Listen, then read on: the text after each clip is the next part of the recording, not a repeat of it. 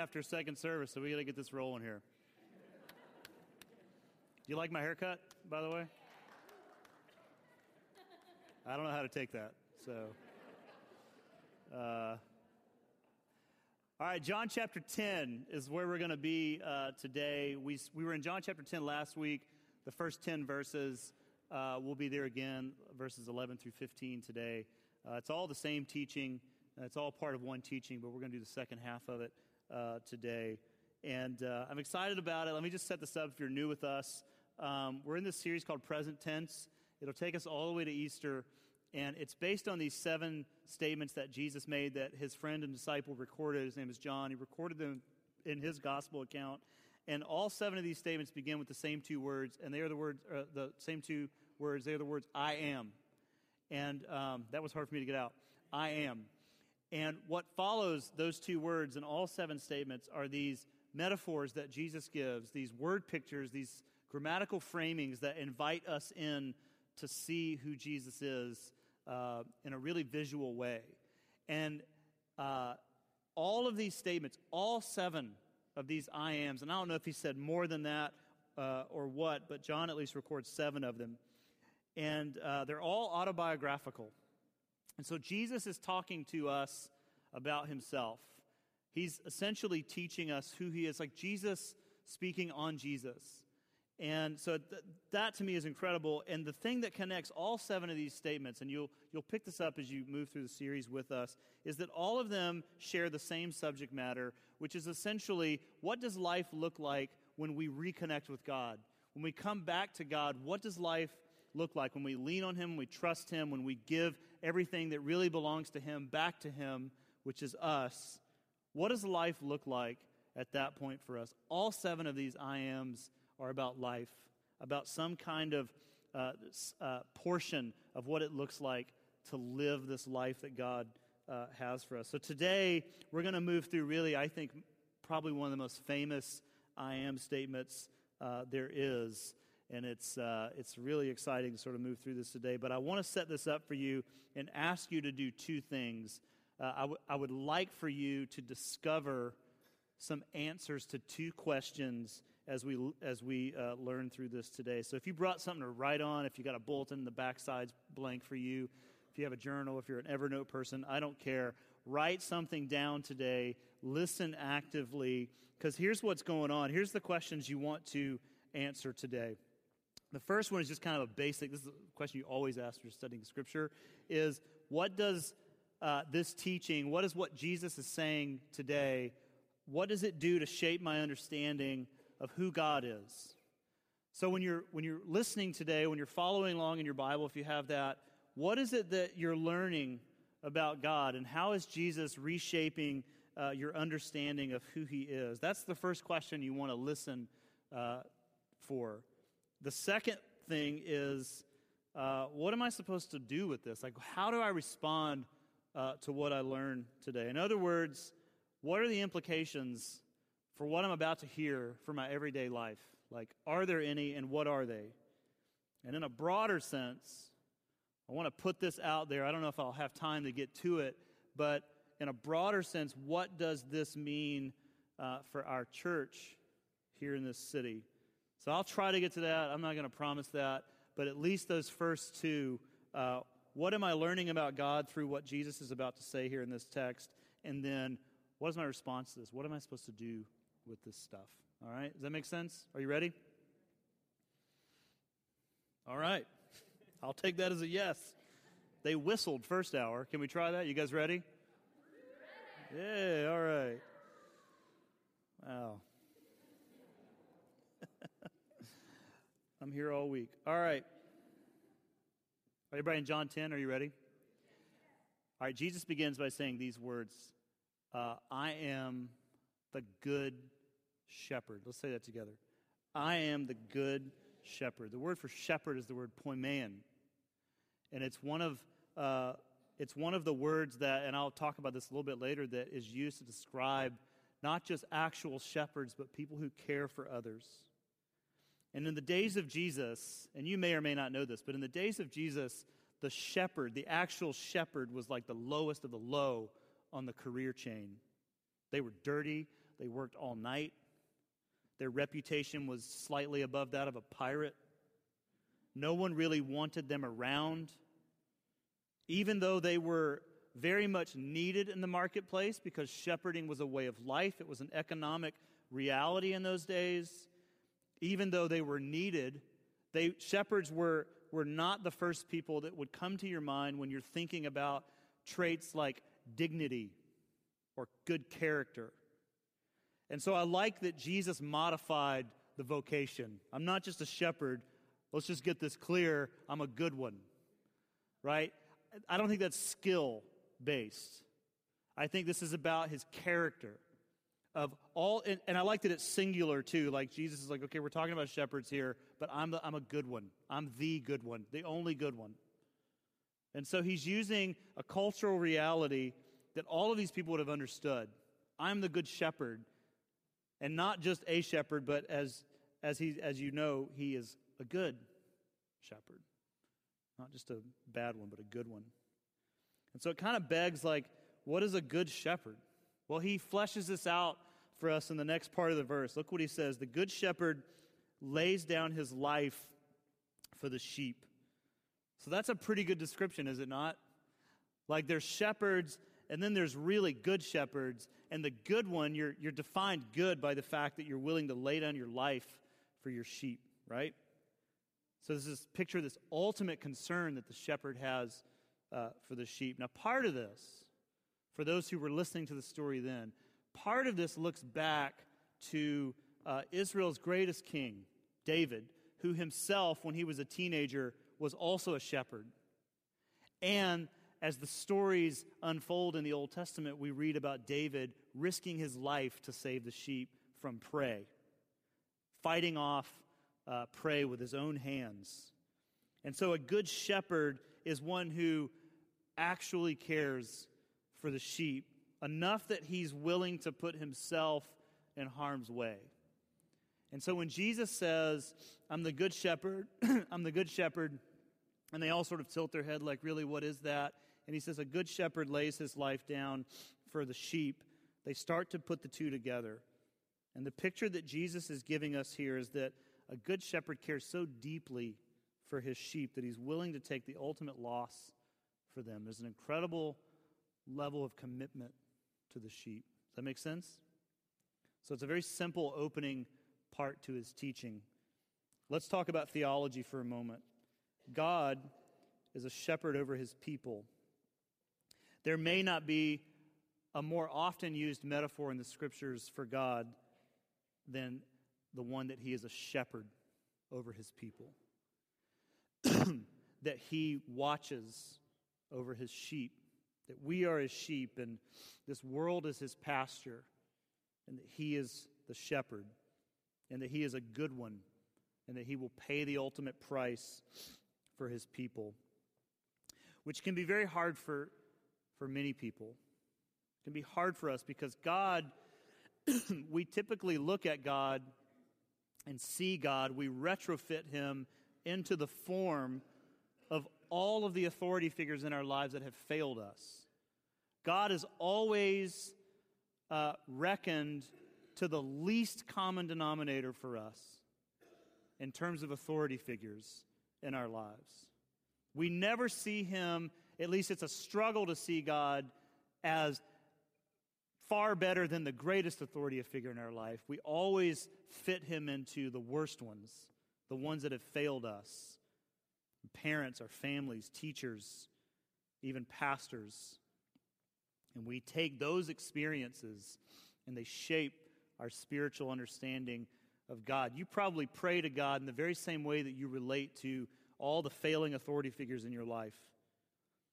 Just to use families for an example, if your family is overbearing and if your parents were always on your case about doing the right thing, and if you did the wrong thing, it was a terrible situation in your house, your prayers, or at least your relationship with God is struggles at best. You always assume that when you fail, it's just not the time to pray. When you're in a failing season in your life, because that's just kind of how you grew up, you stay away. God wants you to clean yourself up before you come back in and hang out with him. If your parents gave you everything you wanted in life, and that's just kind of who you are, you expect that from God. And you stop praying when you don't get what you want. And you stop going to Him when it doesn't seem fair. God isn't fair because I didn't get that job, or I didn't get that girl, or I didn't get that raise. God is unfair. I prayed about that. We brought up in our small group. We prayed for that. You might be able to follow the breadcrumbs back to a life where you grew up just sort of receiving whatever it is you wanted. Or if you had to work hard for anything, that God is a strong reality for you, but it's a works-based thing where you're just sort of always climbing the hill, and God's there if you need Him, but you'll do the work. You'll somehow find the strength within you to forgive yourself before you allow God to forgive you. So whatever they are, families, pastors, teachers, we kind of fit God into that mold. And that's how we relate to Him. And God can also be made guilty by association, like the pain of a past church experience, which is very real and dangerous, that can form within us a picture of God that isn't always accurate. I don't know if you follow the Westboro Baptist Church, the church that's always picketing the funerals, and it's just like, oh my gosh. Well, now some of the family members of the founders of that movement, they're exiting, and they're running away. And I've been reading some of the interviews. They track them down. They track down the daughter of one of the lead guys there who left that church and ended up in the back of an Anglican church in Brooklyn. And they found her, and they're interviewing her. And she essentially is saying that her spiritual life, everything is on rehab. She's slowly easing back into this thing because everything that she was taught about God was wrong. And everything that she had based her faith on, essentially saying, my only understanding of God was that He hated everybody. That's all I knew. And so I'm on the mend. And it's just incredible to read those stories and follow that whole scenario. And so I think that when Jesus said these words, I am the good shepherd, and the good shepherd lays down his life for the sheep, I don't think those struggles that we just talked about were very far from the mind of Jesus when He laid out those words. Notice what He says in verses 12 and 13. He adds another character to the parable here. The hired hand, who is not the shepherd and does not own the sheep, sees the wolf coming and leaves the sheep and runs away. The hired hand runs away because the hired hand doesn't care for the sheep, right? So he enters in this new person. You got the sheep, the shepherd. Here comes the wolf, and there's the hired hand who is not the shepherd. He makes that clear. And when the hired hand sees that it's getting pretty dangerous and the sheep now become a liability on his own life, he runs because he doesn't own the sheep. And then Jesus puts the big one in here. He doesn't even care about the sheep. He doesn't really care about that. He cares about himself. All right, does that make sense? Let's pause. It's been pretty heavy. Funny story. When I was in college, my senior year, I got handed a master key to every lock on campus. There was this tradition for like 15 years that this key got passed down to a senior. And it literally opened every door in every building on campus. I don't even remember who gave it to me, which is what we were supposed to say if we got caught, right? It was that serious, right? And I was sort of a prankster anyway. Like, if you lived on my hall, you were always suspect. And one time I did something to these freshmen, and I don't remember what it was, but they all like conspired to get me back. But somebody knew that I had the master key, and they were like, "Let's go get Sweatman," And he's like, "I don't think I would do that because he's got a key to your room." But anyway, we were about 3 months from graduation, and we were all sitting around the dorm one night, and we wanted to do something. I got to do something. I got to go down with something, And it was the next day was chapel, And here's how chapel worked at our school. We used, at that time, the gym, and it had a stage, and so you had to set up chairs. And the way they did this was, it was like 800-plus chairs you had to set up, and they were all heavy metal chairs, and you had to connect them together and just right, and it took a couple of hours. And what they did was your floor, depending on your floor, you had a certain week of the month where you went and set up chapel chairs. You have to do this, Joe, when you went to Cincinnati? It's awesome, isn't it? Yeah, it's terrible. And then they built that nice chapel that has, lightweights, So our floor wasn't up, but this floor above us was up, and we just always played jokes on this floor. And they were like, "What do you want to do?" And I'm telling you, it took a long time to set the chairs up. I said, "I know what we do. Let's go up to the chapel and let's turn all the chairs around backwards." I know you're like, "Really? Is it seminary pranks?" We were lighting people on fire. So whatever, but no. So we would turn them around, but they would be in the same place, so they would look normal. And we left the back row normal. So when you walked in, everything looked fine. But when you went to your seat, you had to turn it around. And we thought that would just be really funny, And it was time to graduate for me, right? And so it's like after midnight because you got to wait. And we walk up to the main building. We use my key. We get in. There's about 10 or 12 of us. And we go in and we do the gig. Like we turn them all around and we're just laughing because, again, this is seminary humor. And, man, they're going to remember us forever. So we turned all the chairs around and we had a good laugh. And we're walking back through the building to go out the side. And we see the security guard, but we're not sure if he sees us. So we kind of freak out and we run. And we all run the same direction, and we end up in this storage room that has an exit to the outside, and so we're all crammed in there, and we're just kind of waiting for things to chill down, right? We're just like, this could be, and I'm thinking, this is all I'm thinking, I'm supposed to graduate in 2 months. Like, this can't be it. This cannot be the end. And so we get there. Well, there's the exit door, and our friend is standing at the door, and he opens the door to look outside, and then he closes it, and he says, "Okay, just hang on a minute. There's a car." I'm like, "Okay." And then he opens the door again, and he looks out, and he goes, "Okay, the car has stopped, so just hold on." So now we're kind of like, well, what's he doing? And so he opens the door again, he looks back out, and he's like, "Okay, so it's a police car." We're like, "What kind of police car? Like campus police or real police? Like, what are we talking about here? Like mall cop, real cop? Like, what is this?" So we're sitting there kind of anxious, and then he opens the door, and he looks back, and he goes, "Okay, nobody freak out, but he's coming. He's coming to the door." And as soon as he said he's coming to the door, 8 of us freaked out, and we just ran. Like, we literally just ran down the hall, busted out the front door, and ran back to our dorm. I don't think my feet ever hit the ground. We just ran down the hill, and the other 3 or 4 were just trapped in that room. And so we had no idea what happened to them. Like, we had no idea. It turns out that they all jumped up onto the shelving. It was the storage room. They all just hid in the shelving for, like, a long time. And so we got back to the dorm, and we're all sitting in the room just like laughing and breathing hard and like, "Oh my gosh, I'm not going to graduate. My mom's going to kill me if I don't walk," and all that money, and oh my goodness. So like 2 hours later, those 4 people come back in the dorm, and we're like, "Hey man, what happened?" And they were like, "Man, what happened to you guys?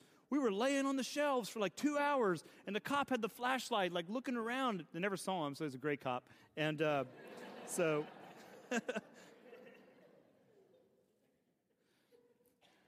I don't think that's what Jesus had in mind exactly here, but I think you get the picture.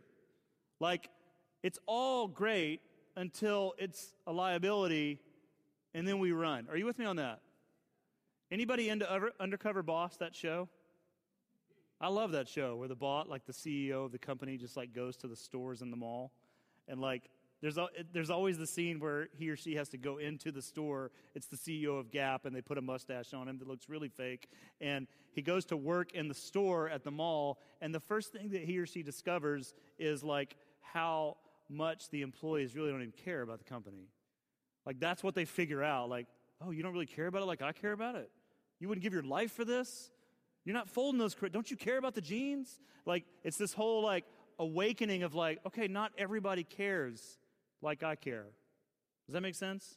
Maybe better than the chapel chair thing. I mean, that's the scene Jesus is painting here. That the hired hands, they don't own the situation because they don't own the sheep. They're only in it for the money. And it's not worth the risk for them because in their mind, the wolf wins every time. So let me break this down a little bit further for you. Jesus is setting up a comparison of two different levels of commitment to the sheep. One is that the shepherd would lay his life down for the sheep. We've already talked about that. And number two, the hired hands, they don't give a rip about the sheep. Period. To the hired hands, the sheep are simply a means to an end, which is money. It's a part-time gig. It's what I've been hired to do. And if watching the sheep becomes, for the hired hand, a personal liability, he cuts his losses and runs away, and he leaves the sheep to die. Cultural reality in the day, but also a reality for us today. We understand how that works. And then Jesus reiterates in verse 15, and I, now making this personal, I lay my life down for the sheep. Now, part of that statement is literal. It's foreshadowing. Jesus will, in fact, die on behalf of the world.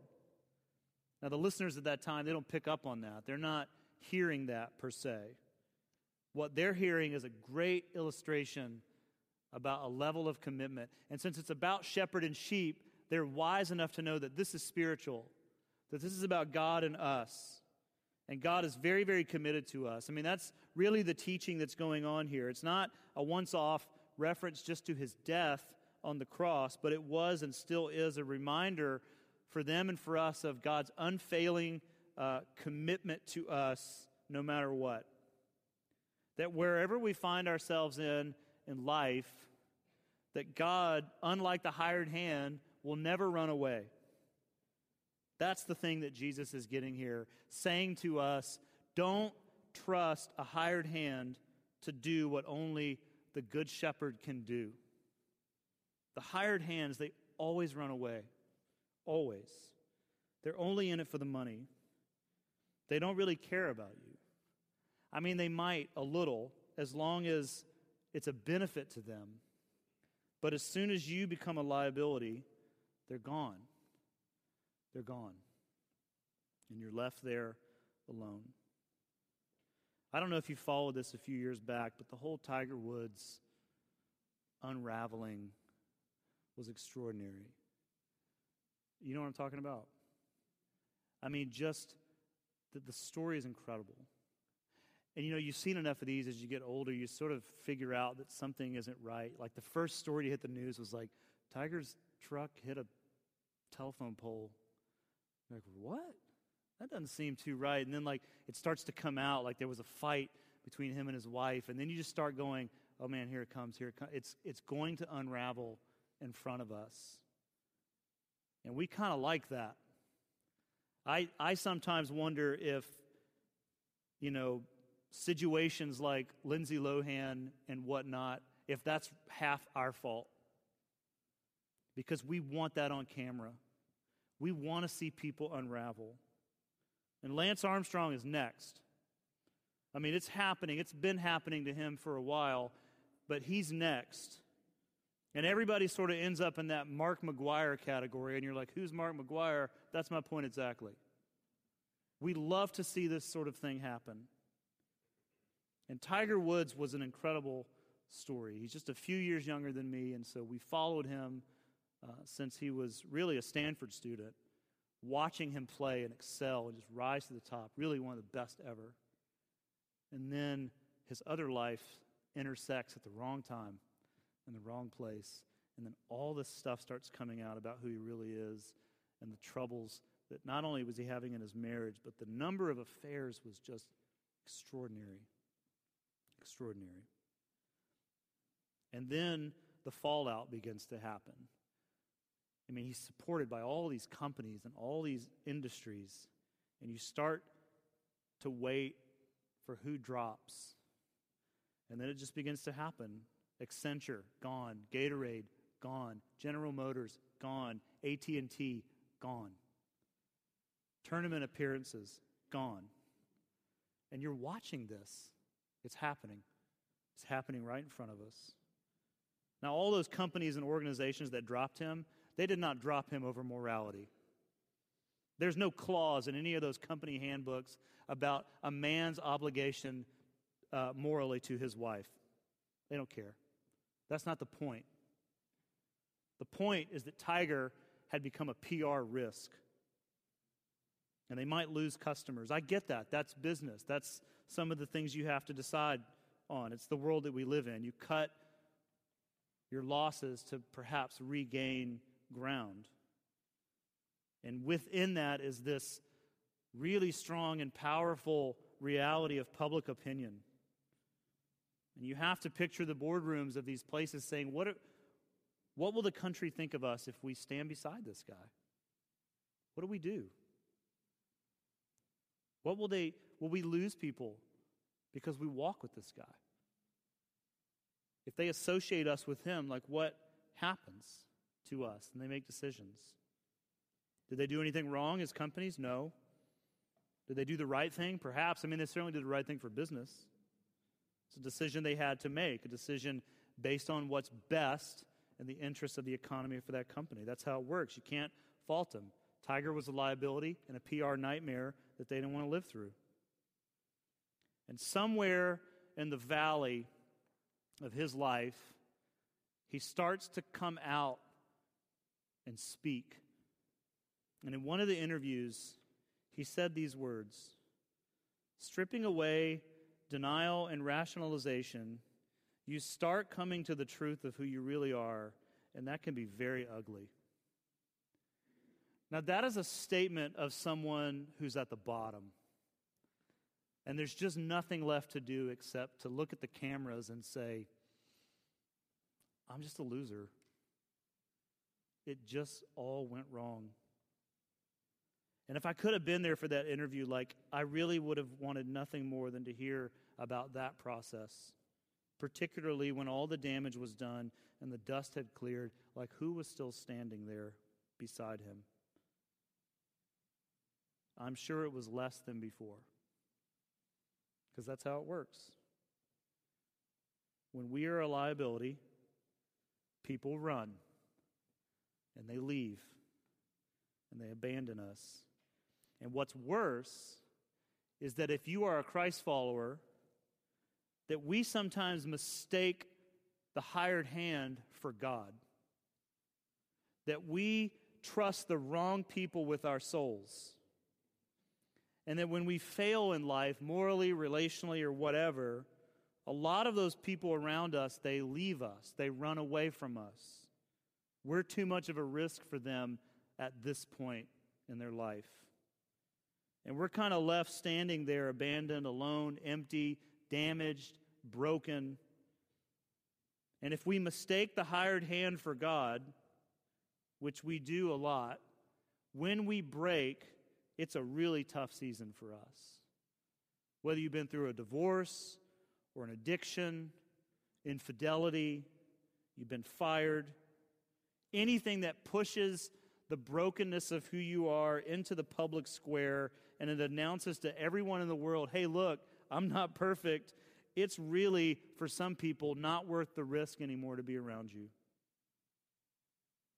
And that's what happens when we find ourselves thinking that all these people say they care about us, but they don't. Not like the Good Shepherd.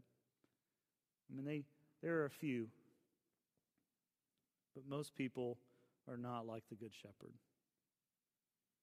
And when we find ourselves at the bottom, it's a really critical time for us. I was reading a blog by theologian and professor Peter Enns, and for some reason he was talking about that trust fall, that thing where you fall into people's hands, that thing you do on team building retreats that doesn't really help your team at all. Do you know what I'm talking about? Maybe I just say that as someone who's done that a million times and I'm still a terrible team member, but it's more like, if you don't catch me, I'm going to fire you, so catch me. But he said this, I think this is extraordinary. And it was all in the context of belief in God. And then the difference between that and trusting God. Totally different. He says there's a reason they do not call that activity the belief fall. They call it the trust fall.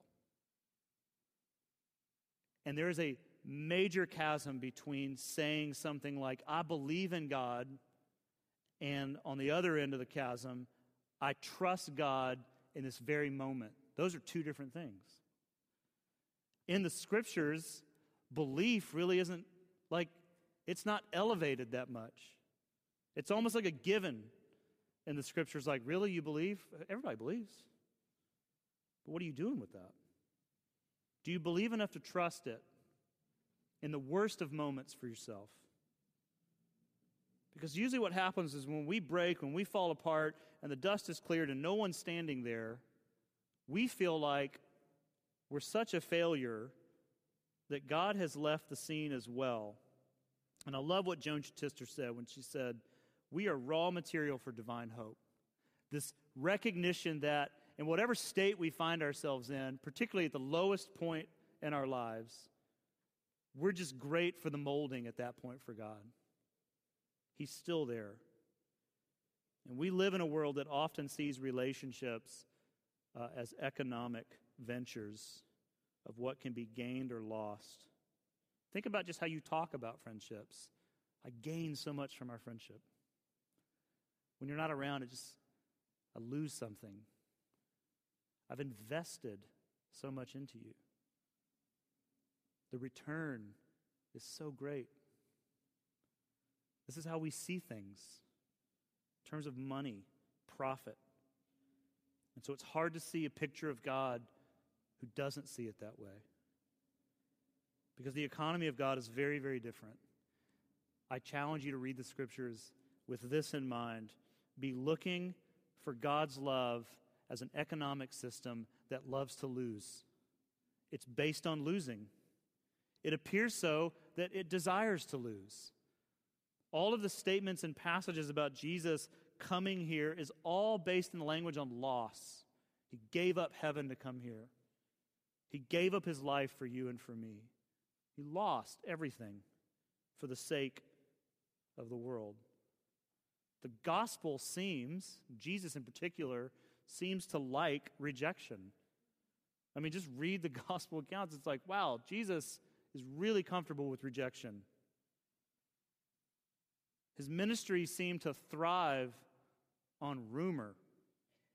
Didn't bother him. Very comfortable with scandal. Really comfortable. Unafraid to lose ground. It's extraordinary. It doesn't seem to care what you think. Like the gospel just goes forward regardless of what we think about it. No concern with PR. And Jesus was called everything in the books. A drunk, a glutton, friend of sinners, all of it. Didn't care. Didn't care. And I hope what's sinking in is this encouragement that all of us need to hear, but let me just say it to you, that you, no matter the situation, are not a liability with God. Never. In fact, he will take the loss. That's what he came to do. There's a website out there, and I will admit that it's really funny, and it's called Jesus Needs New PR. It's funny in a way that if I don't laugh, I'll cry. Because, and I know some of you are already looking for it, but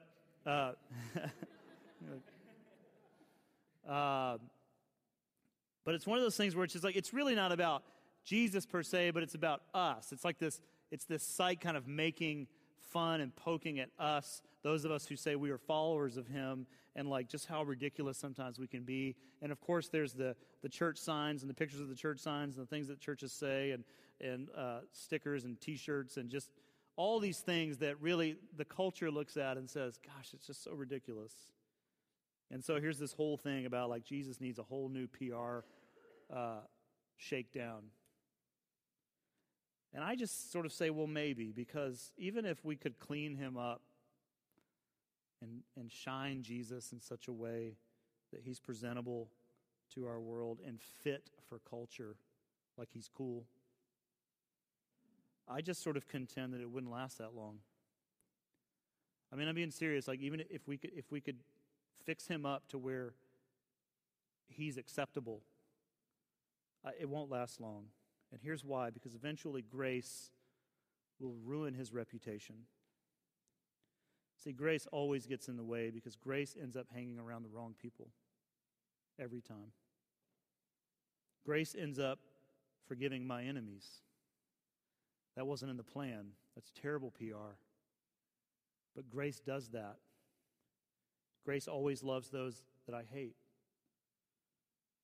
It doesn't care. It doesn't play by the rules. It doesn't care what I think. It doesn't care what you think.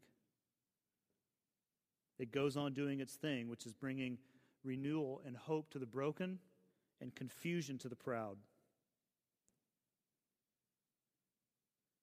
And when Jesus said, "I am the good shepherd,"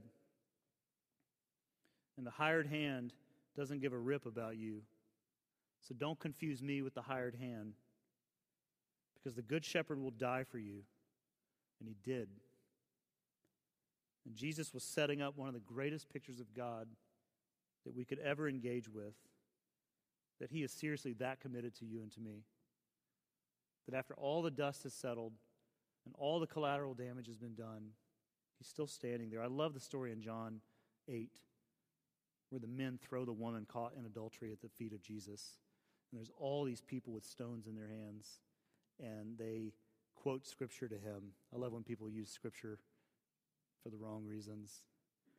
And they say, it says we should kill her. What do you say? They're trying to trap him, because there's no man, by the way. They just found the woman caught in adultery. As far as I remember, that's a tandem thing. And there's no man. It's just the woman. This is a setup. It's dirty. It's a trick. And they throw her in front of him, and they say, what do you say? And he writes in the dirt. I think he's writing in the dirt so he doesn't kill him.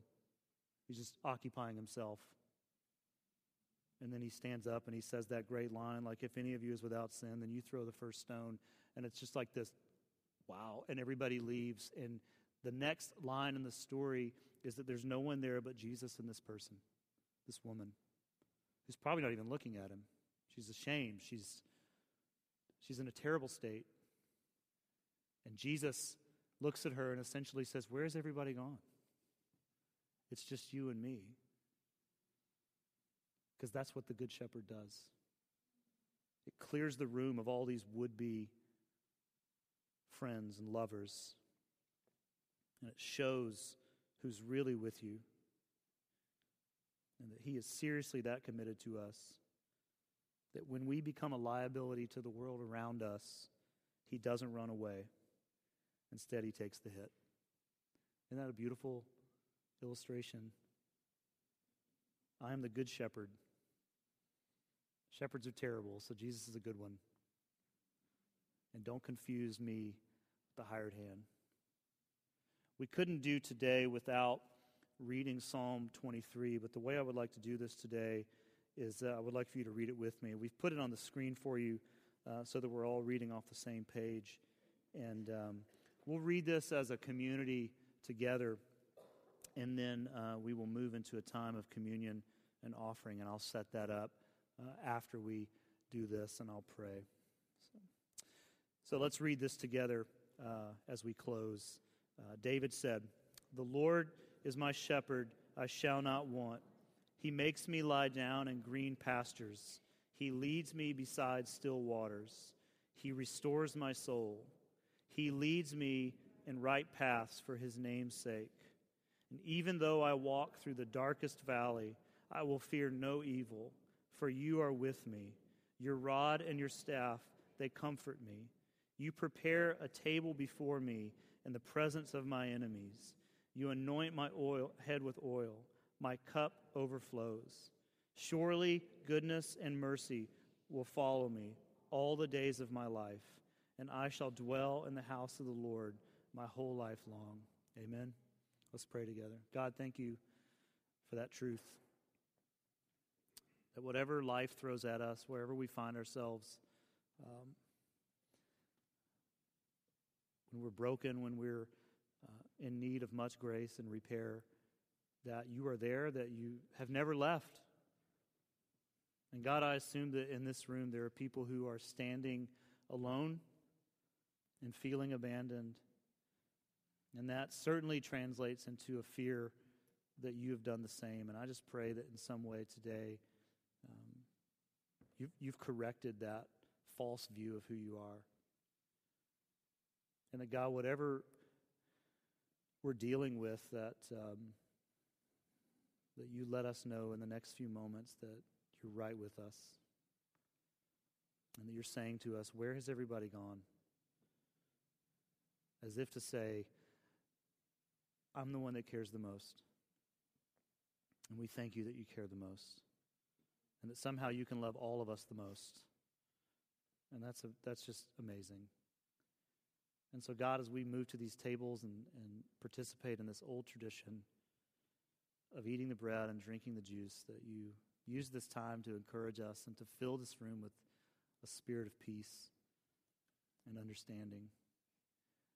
And God, on the flip side, help us to be people who are committed to one another through thick and thin, through brokenness and perfection. God, that we're just always there for our neighbors, for those we walk with in the faith. God, those who work for us, those who rely on us. God, that we're just always there. Help us to emulate what it means to follow the Good Shepherd by just giving us opportunities to somehow mirror that in our friendships. Though impossible to do it all the time, we pray for a glimpse of what it must be like for you to be that way for us. God, we love you, and we pray all these things in your holy and precious name. And everyone said, amen. Take your time at your own pace. Make your way to one of the 4 tables around the room, and then take the communion there. You can take it back to your seat. That is fine. The offering boxes are also on the table, so if you've come prepared to give, then you can do that at this time.